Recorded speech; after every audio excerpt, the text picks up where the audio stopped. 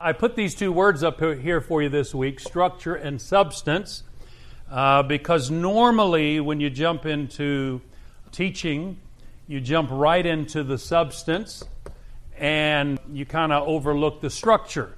And last week my goal was to try to give you the structure of the book of Galatians. Now my goal in that was that we do not naturally understand the structure of Scripture. The reason for that is that we are not first century people. And so when the letter of what we call the book of Galatians was delivered to the churches of Galatia, they automatically understood what it was, and we do not. Therefore, we often misunderstand what is being said. And so this morning I want to take a few minutes and try to summarize the structure again, maybe with a little more clarity. And so I want to remind you also that listening to and evaluating rhetorists, what we may call rhetorists or rhetors, was one of the great spectator sports of the first century. Well, we don't do that. We hear fire breathers, in our listening today, and we hear partisans quite regularly just talk about things, and many of us live in an echo chamber and that type of thing, and maybe they did as well. But the point of the matter, if you remember Acts chapter 17, Paul got up and spoke on Mars Hill. Many of them liked what he said. Others were just like, hey, we like hearing people talk. Come again. And that was kind of their context in life, their setting, their circumstances. And so they were used to that, and so that's why they fully comprehended the very style in which the book of Galatians, or the speech that is the book of Galatians, was written and presented to them. And then I gave a couple words. I talked about the macro context, and I talked about the what context? The micro context. What's another word maybe we could use for macro? Big. That was the one I have written down too. The big context, and the micro would be the small or the little one. That's right. We're going to save the word little for later. The small context. And how many macro contexts are we going to find in the book of Galatians? One. Very good, class. And how many micro contexts are we going to find? Tons of them. We didn't count. And if I'd counted, that means I would already be done with my work, of course. And so we also used a couple of words actually, but I'm looking for just one. We used another word for what the macro context is called, the theme. Very good. So the macro context is also known as the theme. Man, this is great. Maybe I didn't fail as badly as I thought I did last week. Thank you. And do you recall the theme that we gave, that we suggested for the book of Galatians? Commit to Jesus. Commit. Can we commit to Christ? Not the what? Not the Mosaic law. So we'll put law because we forget how to spell Mosaic. Just kidding. And if we commit the Mosaic law, then we are going to suffer from D&D, Dungeons and Dragons, right? You had the second one, that's right, and someone just gave the first one, division and disaster. Okay? And there we go. And let's see what we have here. Said differently, if you miss the macro, you will probably misunderstand the micro. Okay? I probably didn't say that very well last week.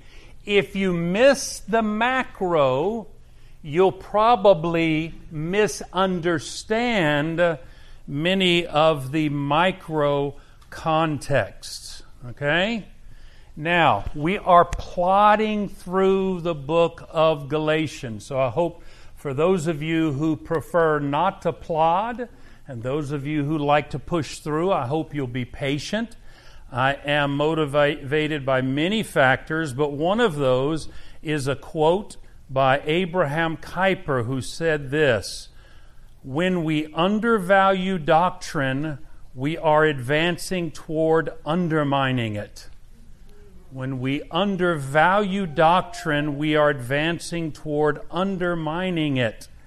And I find historically that to be true. I think you can go back to the 19th century to some fine theologians who thought it was okay to give in on the issue of evolution, for example, and go along with theological evolution, and then just say, okay, we'll give in on that issue, and let's just hold to certain other issues, and now we're paying a price for that, and so forth. And we could go into many other implications of that.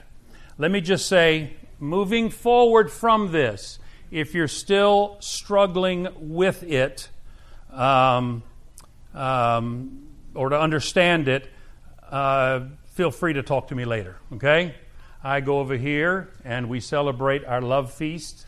And if you're struggling with it, I would love to chat with you more. I do not have a problem yakety, okay?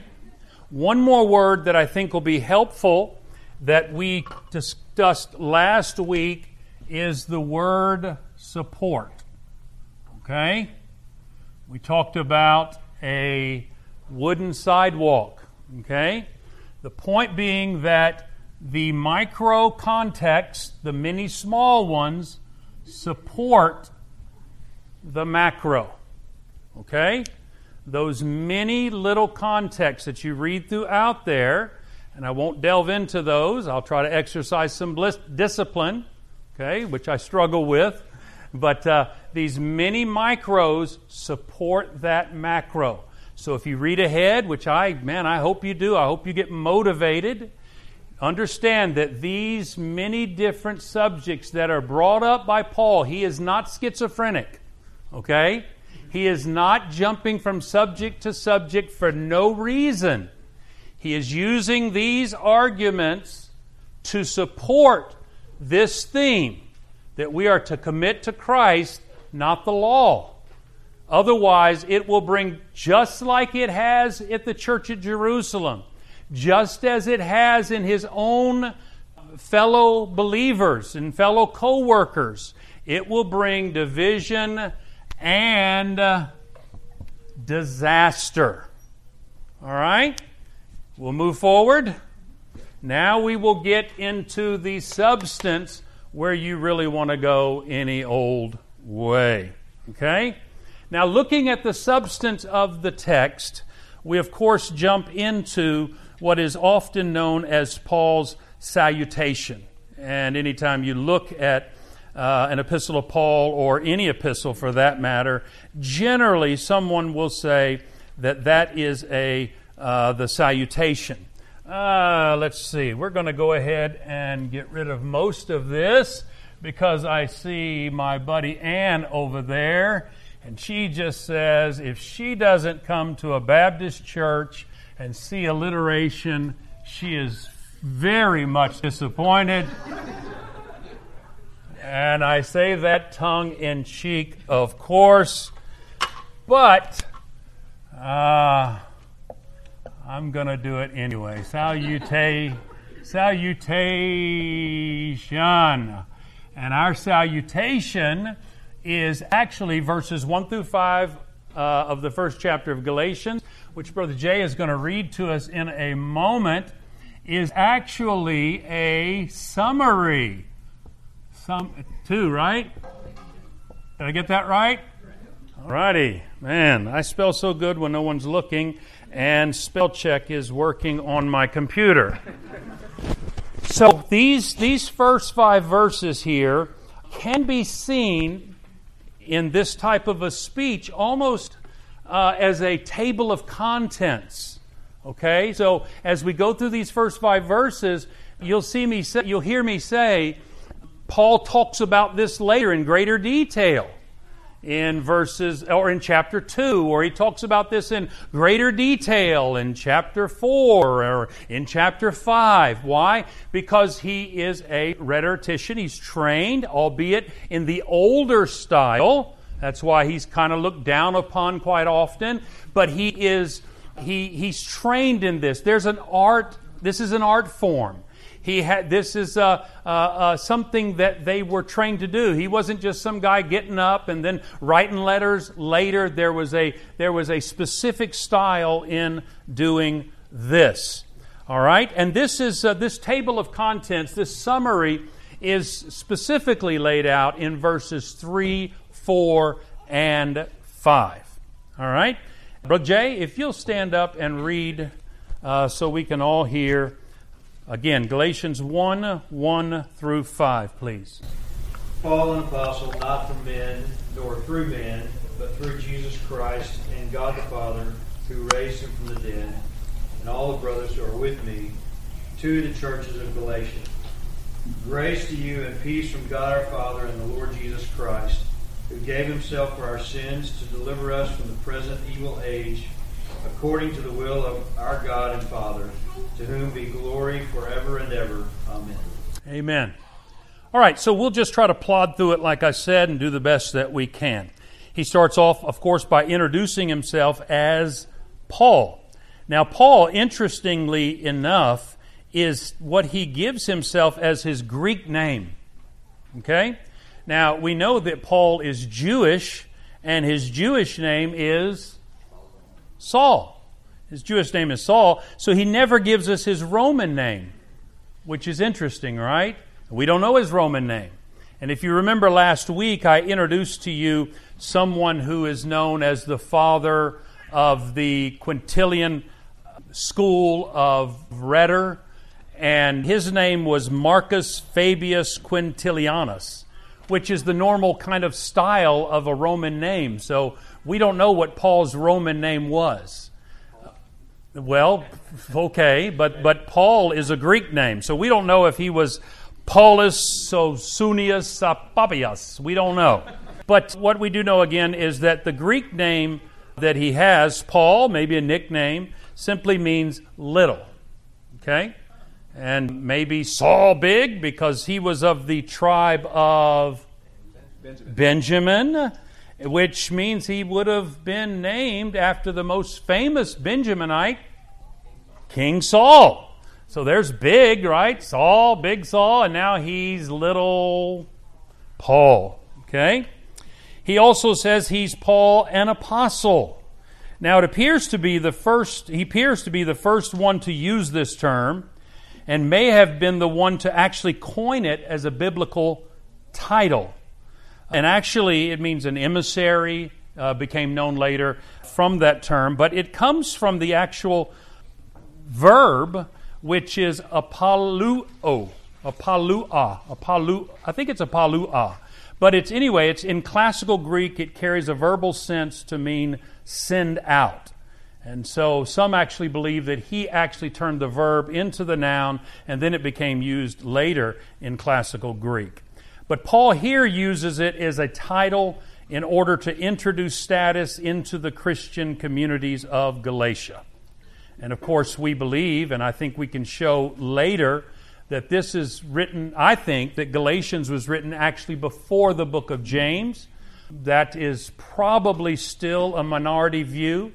Many believe that James was written first, but I think it's slowly gaining track that Galatians was written before James, and then therefore Paul being the first one to introduce it into biblical literature. It also may be intended to establish that Paul is not just an apostle of a church, but an apostle of Christ. If you recall, Steve brought this up in his teaching on Philippians, the idea of a capital A apostle and a small a apostle. But very quickly, I'll call your attention back to Acts 13, and I'll just kind of have a short reading of it here. It says, "Now there were in the church at Antioch prophets and teachers, Barnabas, Simeon, Lucius, Manaen, and Saul." He was amongst the prophets and teachers there. While they were worshiping the Lord and fasting, the Holy Spirit said, "Set apart for me," who? Barnabas and Saul for the work to which I have called them. Then after fasting and praying, they laid their hands on them, and apoluo, okay, sent them off. So it appears that they were here considered apostles of churches. So apostles of churches, we tend to think of them as having limited authority and a temporary commission, whereas apostles of Christ have a divine authority and an enduring commission. So I try to look at it, or I like to look at it, something like this. Maybe the small a, okay, and limited, and then the capital A, meaning divine. Okay? All right, having a divine authority and so forth. Someone asked me the other day, well, what does divine mean? So what's a good synonym for divine? We say someone has divine authority. Heavenly. Authority from God. Supernatural. Incorruptible. That's pretty good. All right, I think we get the picture there.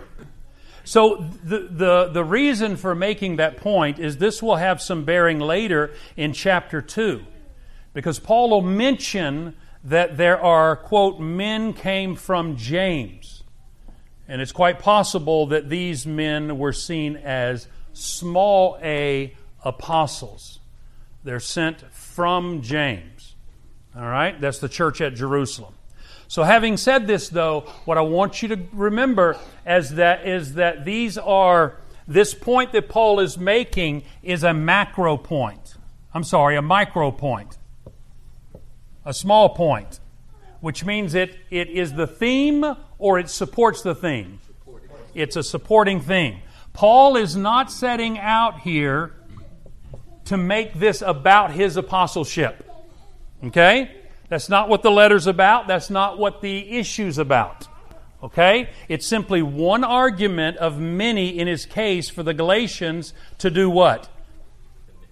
To commit to Christ rather than the Mosaic law. Okay? He's simply establishing the fact that he has divine authority, therefore commit to Christ, not the Mosaic law. All right. He says he's an apostle, not from men nor through man. So if Paul's apostleship is not from men, then neither is his gospel. So the emphasis being the gospel rather than his apostleship will become clearer and clearer when we realize that he only uses the word 4 times. He uses it in verse 17, verse 19, and then again in chapter 2. Okay? So far so good? Not information overload? All right. Now I want to look at the word gospel here so that you can see in comparison he uses the word apostle just those 4 times. But I want you to see how he uses the word gospel. It's the word evangelion. How many of you heard that word before? I'm sure some of you have. Evangelion. I was listening to J.I. Packer, Allen, and the reading, he says evangelion, which I found quite interesting, huh? And I'm sure I've heard that before, and it's not helped me. It brings confusion into my hillbilly life. The word evangelion is used by Paul in the first 4 chapters. Okay, the first 4 chapters of Galatians, we're going to put the word gospel. Okay, gospel. Boy, that was hard to spell. 14 times. Okay, so you can see the comparison there. 14 times. Another blaring sign that the major issue is the message Paul preaches is that 19 times, or 19 of the occurrences, he uses, let me try to re-say that. He uses the verb euangelizo, which we translate quite often to the word preaching. We would call it evangelism. He uses that word in all his letters 19 times. Okay? Euangelizo. He uses it 19 times in all of his epistles. However, in the first chapter that we're looking at here, of those 19 times, he uses it 6 times. So you can see, when you might look at a commentary that maybe is kind of shallow, they'll focus in on the apostle. They'll focus in on the micro. But really, you can see that Paul is most interested in the gospel. He's interested in God's people focusing on committing themselves to the Lord Jesus Christ. He is writing this book to the Galatian people. He has traveled on his first mission journey with Barnabas. They have preached the gospel to these people. The Judaizers have followed them into southern Galatia. They've planted these churches. The Judaizers have come behind them, and they've said, this is all fine and good, but you don't understand. We've got an entire history of Judaism behind us, and if you don't get circumcised and you don't begin to fall in line with the law of Moses, you have not arrived. Because for them, conversion, remember, when you read the gospel, you'll read about people who are friends of the synagogues. For the Jewish people, conversion was a long, drawn-out process.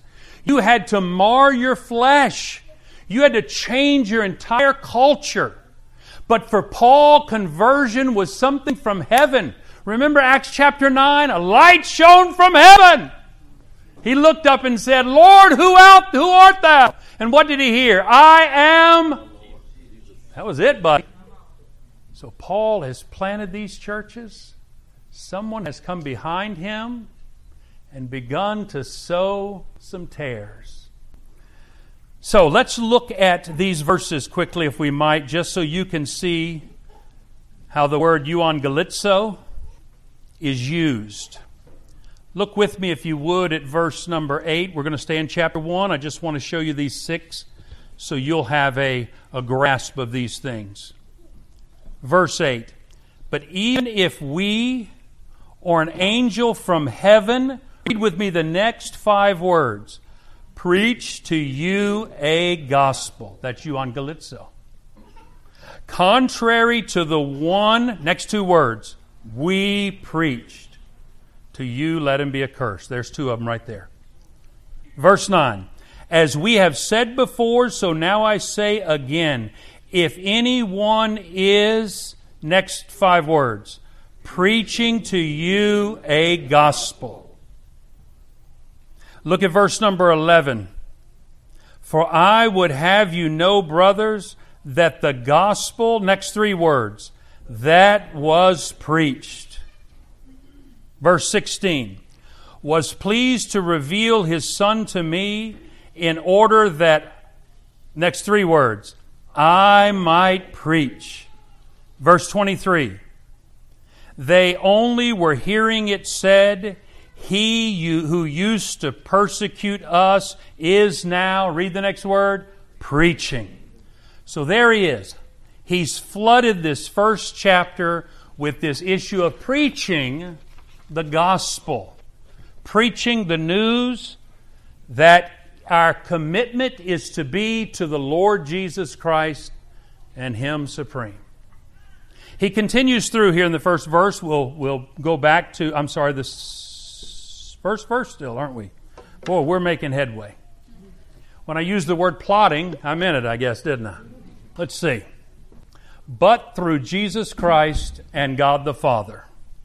Now, I want to see if you can catch this. It's not an easy thing to catch, I suppose. But do you see anything unique in the phrase? This phrase here, that if you're used to reading, you're reading Paul's salutations, do you see anything kind of looks a little different here? How he says it? It's not an easy thing to catch. There you go. Well said, Peter. The order of God the Father and Jesus Christ. In this letter, he does it later here. And matter of fact, in verse 3, he switches it. And in his other salutations, in his other letters, he'll say, from God our Father and the Lord Jesus Christ. Here he switches it. So that's got to catch our attentions if we're careful readers. He does it. Why does he do it differently? Well, there's a couple thoughts on that. One, perhaps it's due to the emphasis on his call through a Christophany. Let's think back. In Acts chapter 9, we've already brought it up once. In Acts chapter 9, he is called when Christ Jesus himself calls him. And we said it a moment ago that when he looks up, he says, "Who art thou, Lord?" And he says, "I'm Jesus whom thou persecutest." Right? And so he is called through Jesus, and then through Jesus we come to God the Father. An interesting thing there, and I don't have time to spend time on it, but I said last week about how there's a great parallel between John chapter 9 and the book of Galatians here, how Paul deals with the Pharisees. There's also a parallel with Paul's calling in Acts chapter 9. Paul is left blinded. Do you remember who Jesus heals in John chapter 9? He heals a blind man. And at the very end of that chapter, Jesus says to these Jews, "If ye were blind, you would have no guilt. But now that you say, we see, your guilt remains." So Paul was blinded in order that he might see. And when he was given sight, he was finally able to see and do a work. Something awesome there if you ever want to really dig. Also, Hans Burt says that this is in part because Paul wants to speak about adoption.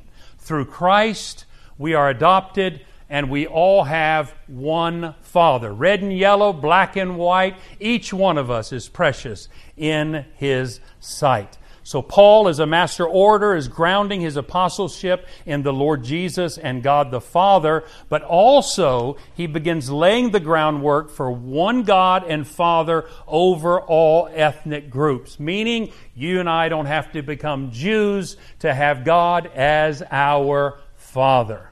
Can I get an amen? Amen. And that's a massive amen. We American Christians forget that. Amen. A lot of missionaries getting a lot of money sitting overseas trying to turn people into Americans in order to become Christians. Amen. You don't have to become an American to become a Christian. All right. And then he gives the phrase, "who raised him from the dead." Hallelujah. To quote Bill Witherington, if resurrection has already happened, then the new creation has begun. If you celebrate July 4th, 1776, good on all of us for doing so. But don't celebrate that more than you celebrate 30 A.D. Amen? Here's 1776. Here's 30 A.D. Or 33, however you want to think about that. All right. Or even 0 A.D. for that matter. In other words, when we talk about new creation, this deals with the eschatological state of affairs. What is eschatology? Things to come. Let's put it in simple words. Where are we on God's timeline? Paul is dealing with that. Are we simply continuing in the old Jewish order? Or is this something new? And this comes out even more in verse number 4, and we won't have a dispensational versus preterist view, my dear friend Greg, at this time. Verse number 2. "And all the brothers who are with me to the churches of Galatia." Now this is interesting also. He says all the brothers who are with me. Now we know this is not just Paul's gospel. There are plenty of others who agree with him. Exactly who they are we don't know, but we can certainly guess they are his co-workers. In Philippians 4, he says, "The brothers who are with me greet you." But in Paul's other early epistles, like 1st and 2nd Thessalonians, 1st and 2nd Corinthians, he's careful to mention his co-workers and the prominent Christians by name or reputation. But as we see in verses 18 through 23 later, and we'll go into that later, he barely met a few of the apostles at this time in the writing. So his network and social connections are very underdeveloped at this time. Okay? All he can say is, "The brothers who are with me greet you." And somebody's name is conspicuously missing. Who might that be? Barnabas. Barnabas is missing. Now, not seeing his name, we have to understand that Barnabas traveled with him to these Galatian churches. He was a well-known apostle, being there on these initial visits. If he could have mentioned him, he would have mentioned him. And realizing that this letter is meant to be read as a speech, it heightens the level of the fallout that we read about later in chapter 2, verse 13. And this is what is said later, even Barnabas was led astray by their hypocrisy.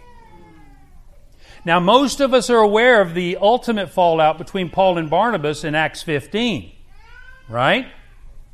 Now we understand that this disagreement between Paul and Barnabas was at least their second major controversy that they had. How many are aware of two controversies? So this was at least number 2. So when you think about it, I don't know about you, but I get to that second controversy, which I often would think about as the only controversy, and I go, wow, John Mark must have been a troublemaker. Remember, Barnabas brings John Mark. Paul says no. But we see here that there was trouble in paradise before that. Look at the phrase. We'll move on, and we'll look at all of that stuff later, of course. He says to the churches of Galatia. Now, if you have an ESV or a King James, you'll see a colon there. Others, you'll see that there's clearly a demarcation. It stands out. To the churches of Galatia. Now he launches into what we call the summary, the table of contents, and then we'll try to push through there before the red light pops up. Okay, unlike Paul's other letters that were written to churches or churches that were in cities, Galatia was written to a collection of churches in this Roman province. Okay, there is some dispute. It doesn't really carry much weight about the what's known as the Gaul people that were in the northern portion, but that really doesn't make much sense. And you can look any of your maps in the back will show you that these were all part of southern Galatia, right there on the sea. And these were churches like the ones at Lystra, Iconium, and Derbe. Okay, right there in that southern portion. That he traveled to. And so Paul wrote this to a number of churches, not just a church in a city. So now what we're going to do is we're going to jump into these next 3 verses. Did I lose anybody on that little bit of geography? All right, geography is real. You know that, right? When you have to study geography, it is a real deal. So what I'm going to do to continue to please my dear friend Ann, I'm going to give you a little outline to try to hold you together with these 3 verses to break it apart, okay? And I am going to emphasize, I wish I knew the Sesame Street. Today's letter is the letter. I didn't grow up on Sesame Street, but clearly by your attention span, many of you did. But I'm going to stick with it. So in verse number 3, grace to you and peace from God our Father and the Lord Jesus Christ. So here in verse number, we'll just put a V3. We are going to look at, I think it's the soul I have written down here. Yes, I got soul, baby. The soul of the gospel. We have the soul of the gospel. So grace and peace. Now these benefits, of course, are only available to the Galatian churches if they continue to walk by the Spirit. And sadly, this seems something that they are unaware of after the Judaizers have bumped in.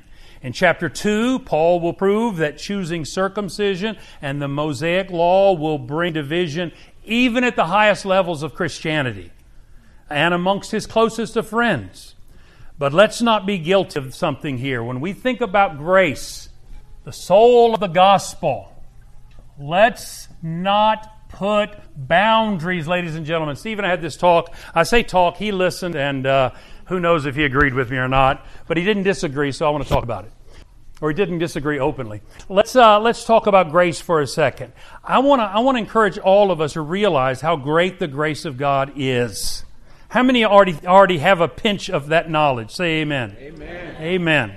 I want to let me just summarize Francis Schaeffer in his book Escape from Reason. Grace restores nature. Grace is restoring. There's restoration. How many have been restored by the grace of God? Amen. Hallelujah. Let's not put boundaries. I know Gerald shared with me one time about his prayer life and talked about going beyond the promises of God. And I'm not suggesting this morning that we do that at all. But I am suggesting that we not do the opposite. that we not put boundaries where God has not put boundaries. I don't think that God tells us to put boundaries on His grace within these four walls. Can I get an amen? Amen. I don't think the Us For No More movement has been built by upon the promises of God. I don't think that the grace is limited within the church of ARF. I think the grace of God is on the move, and we ought to get on the move as well. Amen. Think about John 1. And the Word became flesh and dwelt among us. And we have seen His glory. Glory is of the only Son of the Father, full of grace and truth. From His fullness we have all received grace upon grace. When I think about that, and I think about Hebrews chapter 11 and the Old Testament saints and the grace of God upon them, it reads, verse 39, all of these Old Testament saints, though commended through their faith, did not receive what was promised. Think about these Old Testament saints with only types and shadows of Christ. These are our Old Testament heroes. They labored decade upon decade. Some were even martyred, never receiving the promise. They could look forward through the types and shadows of the coming of the Lord Jesus Christ. And yet, ladies and gentlemen, we have the grace to know the Lord Jesus Christ comes, lives within us and amongst us, and the kingdom of God is here. Let's don't put boundaries on that. Let us not have artificial boundaries on this sovereign grace of God. Who knows what great victories God has for us by His grace and through faith. He continues, verse 4, who gave Himself for our sins to deliver us from the present evil age. That's verse 4. That's the singularity of the gospel. I think way too often we find ourselves and we think of ourselves as walking around in chains. He gave Himself for us. Do you not see the voluntary and submissive nature of Christ's sacrifice? Think about what He said, Paul wrote in Philippians 2 verse 8, and being found in human form, He humbled Himself by becoming obedient to the point of death, even to the death of a cross. That was voluntary. That was submissive. He knew you and knows you and did that for you. And then the next phrase, one that you cannot miss, that truly sets Paul apart from the Judaizers. Totally makes his gospel different than anything they could say. To deliver us from the present evil age. This is an immediate shot across the bow of Paul's critics. His gospel is one of rescue and separation, not one of conformity. They tried to get a hold of his converts and say, good, we're glad to have you on the team. Now let us show you how we've been doing it all these years. And Paul said, no, I want to let you know that we're here to deliver. God is here to deliver you from this present evil age. To quote Peter Leithart, the good news is the good news of the new creation begun in the midst of the old creation. Resurrection life being available in the midst of this old world. B.R. Gaventa writes, the Christ event constitutes an invasion of the world. The revelation of Christ is not simply one more act in a string of revelations. It is rather a new creation. There is no through train connecting the old creation with the new.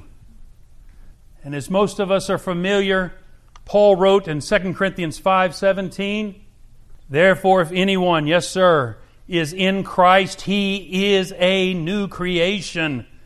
The old has passed away. Behold, the new has come. Deliverance. Deliverance. It's high time we quit walking around and saying, well, I messed up. Shame on the devil. He got me again. It is true that Satan told Jesus in Luke 4 and Matthew 4, I'll give you all this authority and glory, for it has been delivered to me, and I'll give it to whom I will. That's true. But read the rest of the story where Jesus defeated Satan. And then later in Luke chapter 9, Jesus gives power and authority to the 12. In Luke chapter 10, He appoints yet another 70 with power and authority. And then they return, and the Jewish Pharisees show up and say, well, you're casting out demons by the power of Satan. And He says to them, if it is by the finger of God that I cast out demons, then the kingdom of God has come upon you. Listen, this is Paul's gospel. This is Paul's confidence. Paul's not walking around thinking that Satan's in charge. Paul's walking around knowing that Christ Jesus sits on the throne of glory. Amen. Whatever Jesus meant when He said, all authority in heaven and earth has been given to me, go therefore and make disciples of all nations, what He certainly did not mean was that you and I are to cower in a church building somewhere day and night, or live in our homes in fear because the world is subject to Satan. That's not what He meant. You say, what about 2 Corinthians 4:4? Satan's the god of this world. Let's read the verse. He says, in their case, the god of this world. That's the word aeon. The god of this age has blinded the minds of unbelievers. Well, if you're an unbeliever, sure. Well, you say, what about him being the prince of the power of the air? Well, let's read it. Ephesians 2 speaks of believers' former life. You were dead in trespasses and sins, in which you once walked, following the course of this world, following the prince of the power of the air, the spirit that is now at work in the sons of disobedience. That's not you and I. Glory to God. We're children of the King. I won't tell you the story about Jesus having Peter go catch a fish with a coin in it. And Jesus said, we're only doing this so we don't offend, but we're children of the kingdom. But I won't tell you the story. Jesus said, now is my soul troubled in John 12. What shall I say? Father, save me from this hour. A voice from heaven comes out. And the people are all stunned. Jesus said, this voice has come for your sake, not mine. Now is the judgment of the world. Now will the ruler of this world be cast out. When I'm lifted up, I'll draw all men unto me. You know what the implication is? The implication is Satan can do nothing about it. John wrote his converts, little children, you are from God and have overcome them, for he who is in you is greater than he that is in the world. He later wrote, young men, I'm writing to you because you're strong, the Word of God abides in you, and you've overcome the evil one. James said, resist the devil, he'll flee from you. He wrote the Colossians, He has delivered us from the domain of darkness and transferred us to the kingdom of His beloved Son. The author of Hebrews said, we have tasted the powers of the age to come. It's not to say there are not times of sorrow and suffering and hurt and pain, but it is to bring victory to the pessimistic view of our spiritual condition. 1 Corinthians 15:57, our labor's not in vain. Finally, according to the will of God and the Father. Ladies and gentlemen, that's the source of the gospel. That's the source of the gospel. The importance of seeing that is that there is no duality with God. What do I mean by that? There's some really bad teaching. I don't think you can call it heterodoxy either. I think you almost want to call it I think you need to call it heresy. It's the idea that the Father hated you for your sin, but Jesus loves you and came and interceded for you to try to make all that right. It's not true. God loved the world. The Father chose the bride for the Son. The place from which the wrath of God from sin comes is the same place for which the love of God for the sinner comes upon His elect. So we see here in this last verse, or the last of verse 4, it says, according to the will of God and Father. I want you to understand, you'll see more of this in chapters 3 and 4, but understand that Father is God's new covenant name. He's your Father. We're not strangers or neighbors, but family. That's why we have the church we have. We're family. Paul wrote in Romans 8 that we have received the spirit of adoption as sons. Do you realize the Lord Jesus Christ, though divine, is your brother? That blows my mind. I still struggle with it. Again, talking to Alan about J.I. Packer's Knowing God. He brings that out and I just go, okay, I'm trying.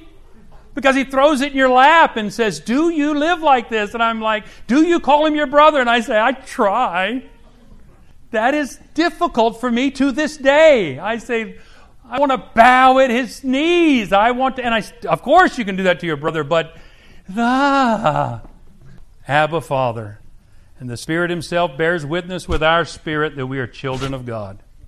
Listen to what Peter wrote. Once you were not a people, but now you're God's people. You are a chosen race. So much for racism. We're one race. A royal priesthood. A holy nation. A people for His own possession. That you may proclaim the excellencies of Him who called you out of darkness into His marvelous light. There's an old idiom, the world is your oyster. Well, it's not true. Because the world is God's oyster. And we His chillins. So it's true for you. Last verse is a doxology. To Him be glory forever and ever. Amen. Apparently it can't be said any better. So what's the theme of Galatians? Let's say it together. Submit not, or your life will be filled with and disaster. Is that the micro or the macro? Macro. And this first part is a summary. And when it comes to the present age, Christ came to, it's a D. That's right, deliver us. Just like your Amazon package was delivered to you. Yes. What is God's new covenant name for us? Or what is our name for God, this new covenant name? He is Father. Amen and amen.